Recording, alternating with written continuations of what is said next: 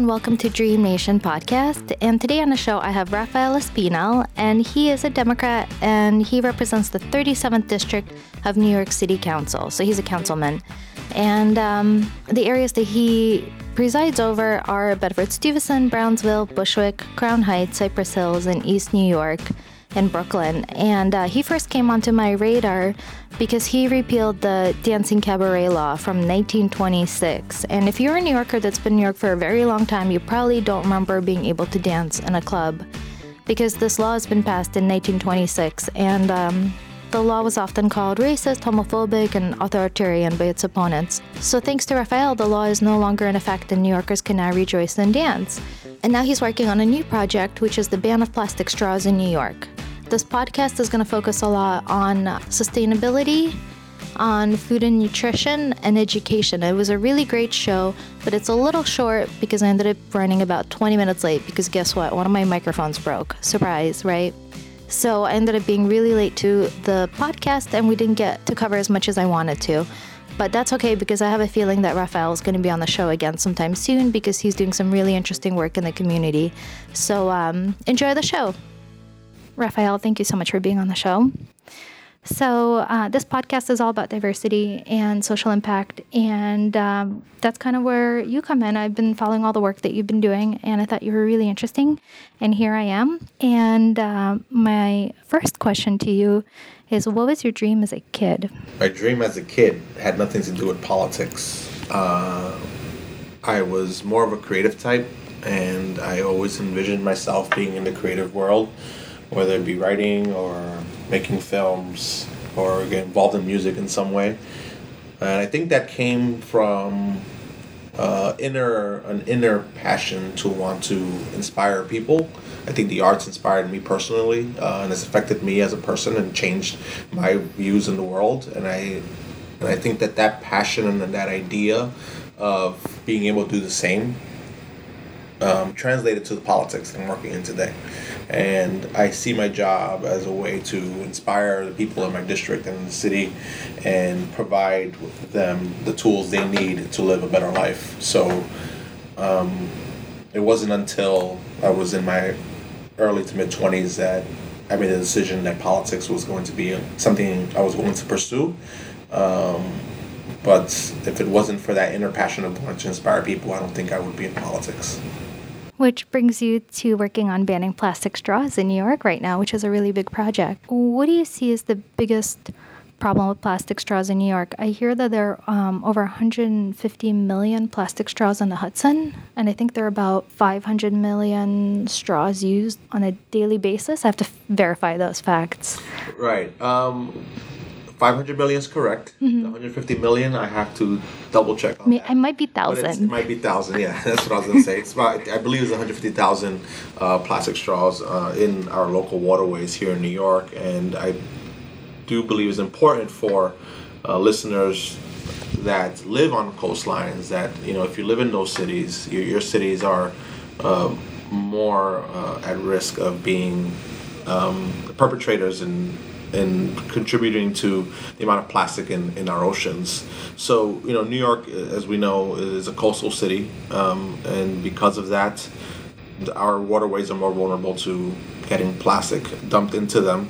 You know, the plastic straw ban, I think, is one step we can take in order to raise awareness around the broader issue around plastic pollution in our oceans, but also for us to think about what we should be doing, what daily habits we can change in order to reduce our reliance on single-use plastics.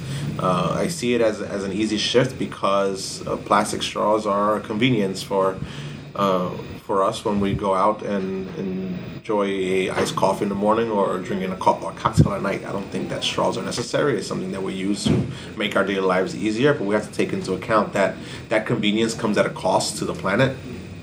And as consumers and as business owners, we should be having a deeper conversation of what other plastics are out there that we can reduce in our lives.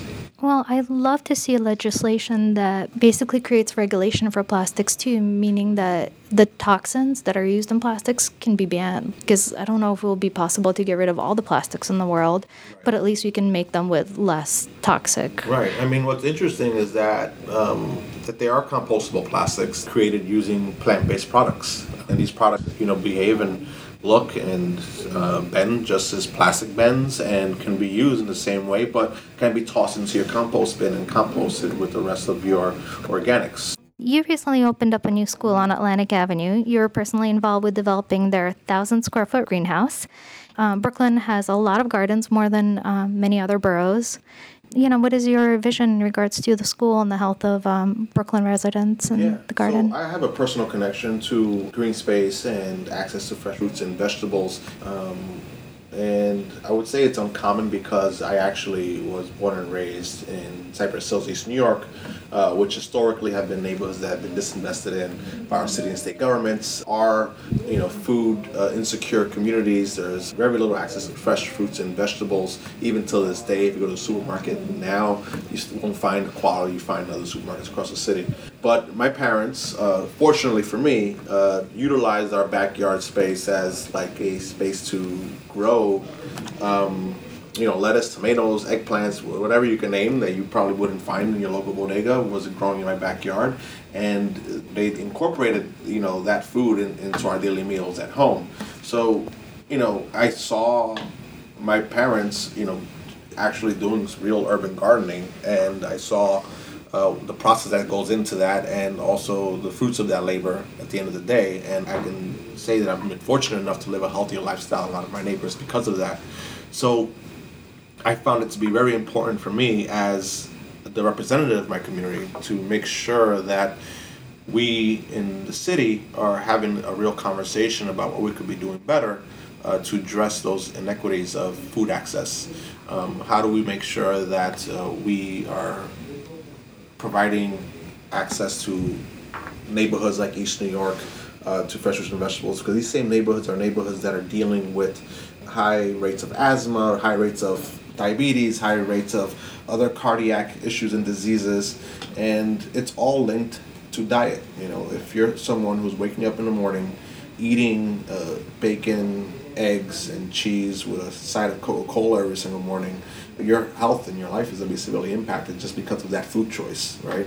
And it already puts you at a disadvantage to the average New Yorker who's probably living in a better neighborhood that has access to better food. So we have to break that cycle in order to deal with the bigger conversation, of health, personal health, mental health, even income inequality, and all those other conversations. So I've been made in my mission that any new development that comes into my neighborhood, any new school that comes into my neighborhood, has some sort of gardening component to it, because I believe that will increase access for my constituents to that food. The school I'm very proud of, we actually broke ground not too long ago, is under construction, but I pushed the mayor's office and said we have to make sure that this garden is in place, because I want the kids in my neighborhood to learn how to garden, to be able to see the importance of it and take that back home, and possibly force their parents to buy them better food, and learn that food is part of a healthy lifestyle. So that's been one of my core missions, and I'm going to continue pushing that as long as I'm in office. I know the importance of a plant-based diet. I try to incorporate that as much as I can. I would say that I've probably leaned off meat in the past year or two by over 80%. So yeah, I think it's great. That's amazing. And the school also has a really huge art and science program, correct? Yes. We're going to making sure it has all of the state-of-the-art equipment, all of the state-of-the-art classrooms and education, and making sure that in a neighborhood that has been disinvested for so long, we're actually building some of the best institutions that the city has to offer. Now it's time to right all of that wrong, and making sure that we change the tide and change the conversation and the outcome and the future for the people who live there. So very excited about that. Personally, as an artist myself, I think that it would also allow a lot of children more interested in the maths and sciences, that they're actually having another outlet where we can see their personal education grow.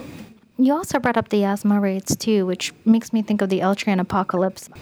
are there steps being taken by citizens and by the administration of the city of Brooklyn to improve the air quality and the health quality of Brooklyn as people keep on moving into the neighborhood? Mm-hmm. Well, just to kind of paint out how bad the situation is, and just to give you an anecdotal story. Just the other day, I have a neighbor who's Puerto Rican, and he depends on oxygen to go to sleep at night and throughout the day. And he went to Puerto Rico a few weeks ago, and he came back and told me that he was there for 2 weeks without depending on any oxygen, because of the air quality. And that's him without knowing without having any idea on my work around making sure we have a better environment for us to live in. Just his own excitement kind of show that, kind of reminded me of how bad the situation here is in Brooklyn. And we are not doing enough to address those issues, and I think the L train shutdown is a perfect opportunity to look at our current transit infrastructure and figure out what could we be doing to minimize the impact of those carbon emissions in our communities. Asthma in Bushwick is probably one of the highest health issues that we have, especially in young children. So when the MTA is talking about moving from the subways to above ground transportation, we should look at how we can green the buses that are currently being used. Right now, MTA's bus fleet runs on diesel, but there is technology out there, and there are buses out there that are 100% electric. This is a perfect opportunity for the MTA to start investing its capital dollars in purchasing those buses and integrating them into their fleet. But they've decided to only purchase 10 to pilot for the next 3 years, and purchase, unfortunately, 200 new diesel buses for the L train shutdown in this coming April. So, I think it's a backwards way of thinking. How do we invest in diesel buses when we're cleaning up a problem? The tunnel that's being shut down, that separates Brooklyn from Manhattan, is being shut down because of Hurricane Sandy and the damages that had in that infrastructure. So how are we dealing with climate change? By buying more buses that are going to contribute to climate change problems. It just doesn't make sense to me.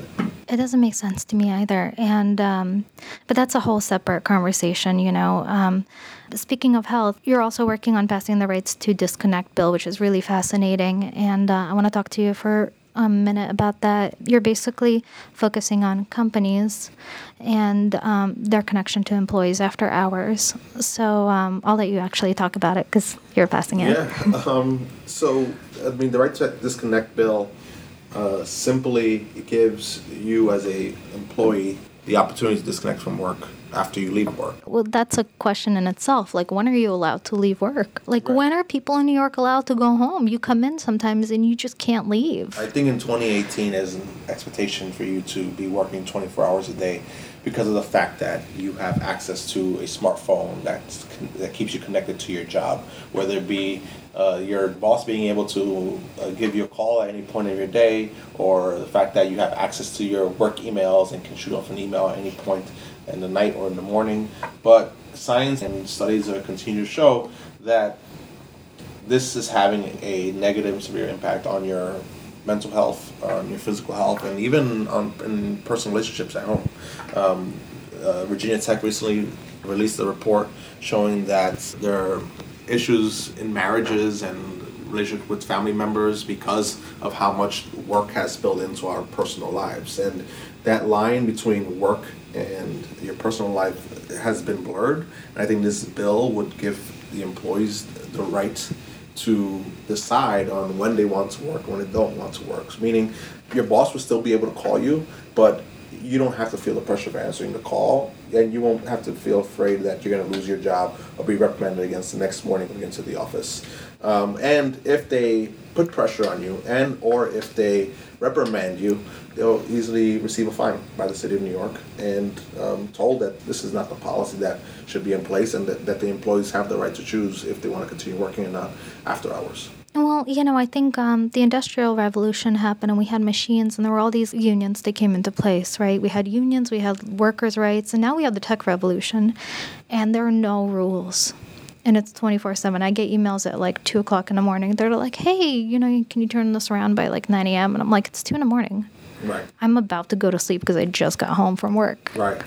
Exactly. And there are no rules. And I guess my final question for you is, what is your dream as an adult? My dream as an adult is to be able to see more folks understand the importance of progress, the importance of leading a better lifestyle, not only for the planet but for themselves as well, and to see folks have more compassion for one another, and to figure out ways we can work together instead of dividing and conquering each other, whether it be in our own communities or in a broader conversation of what's happening right now in America. Right? It's all one, right? We're all on the same planet. It's all one. I think that if we find ways to just work together instead of hating each other, I think that we'll be a lot less stressed and live a better lifestyle. That's beautiful. All right. Well, thank you so much for being on the show. I really appreciate it. Thank you for having me. It's a pleasure. Have a great day. Thanks for tuning into the show. I hope you enjoyed it. Please share it on Twitter, Instagram, and Facebook at Dream Nation Love. It's not Dream Nation Podcast, it's Dream Nation Love, because I think my single mission in life is to teach people how to love a little bit more, and together we can save the world. So it's Dream Nation Love. Share it with your friends. Have a great day and go out and make the world a better place.